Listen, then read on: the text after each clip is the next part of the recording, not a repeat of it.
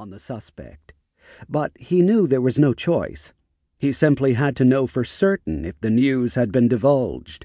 And if he'd ordered the torture of an innocent man, of a loyal agent, the part of him that was already older in spirit than his years realized that, too, was part of the job, as was living with the guilt from his actions. He put such thoughts out of his mind. He had to decide what to do, how to inspect the mysterious site, and how to get there first. His first urge was to mobilize the fleet, to send every bit of force he could scrape up, but he knew that wasn't possible. A massive operation would destroy whatever secrecy remained. No, he couldn't mount a large expedition. A small group could move faster, maintain tighter secrecy.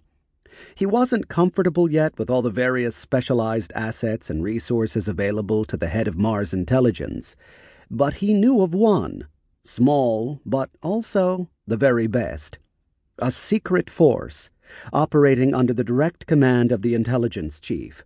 A unit with an unbroken record of success. 20 men and women, warriors, veterans, killers. Red Team Alpha. Chapter 1. From the Personal Journal of Alex Vandenberg. The scotch had a bite to it as it slid down my throat.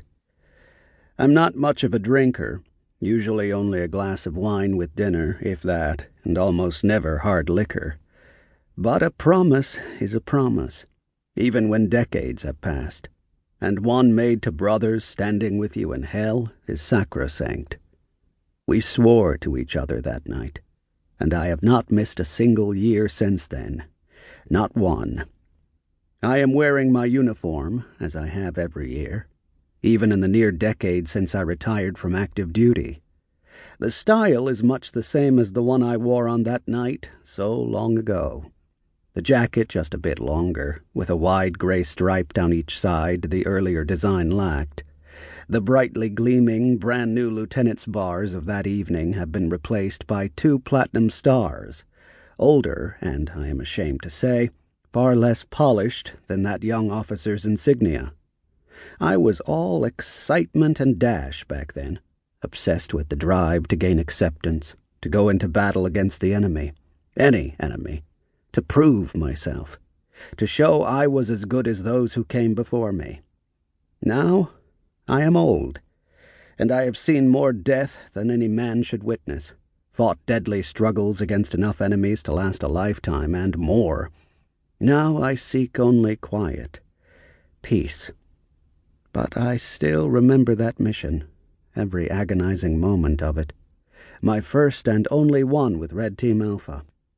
This is the 50th toast I have drunk, the 51st counting the one I made with all my comrades that night.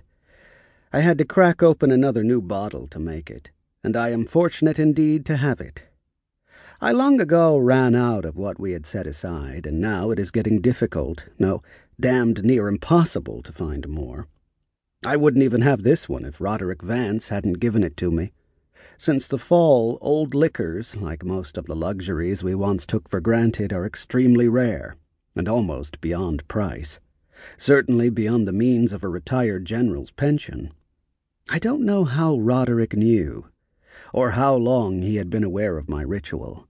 It was a secret oath, only between the members of the unit, and I certainly never told anyone else, not friends, not my wife, nor my children.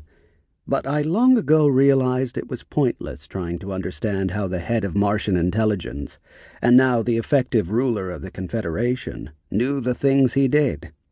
Roderick Vance is the most gifted spy I've ever known, save perhaps one whose name I have tried with all my ability, and little success, to forget. I held the cut crystal glass up to the light, admiring the amber liquid for a few seconds, remembering the first toast, the one we all drank together. We were all still alive then, comrades in arms, though my entry into the team hadn't been without its bumpy moments. I'd come to those brave men and women as an unblooded rookie, and to them I seemed a privileged elite, excused from the years of combat and suffering they had endured to gain.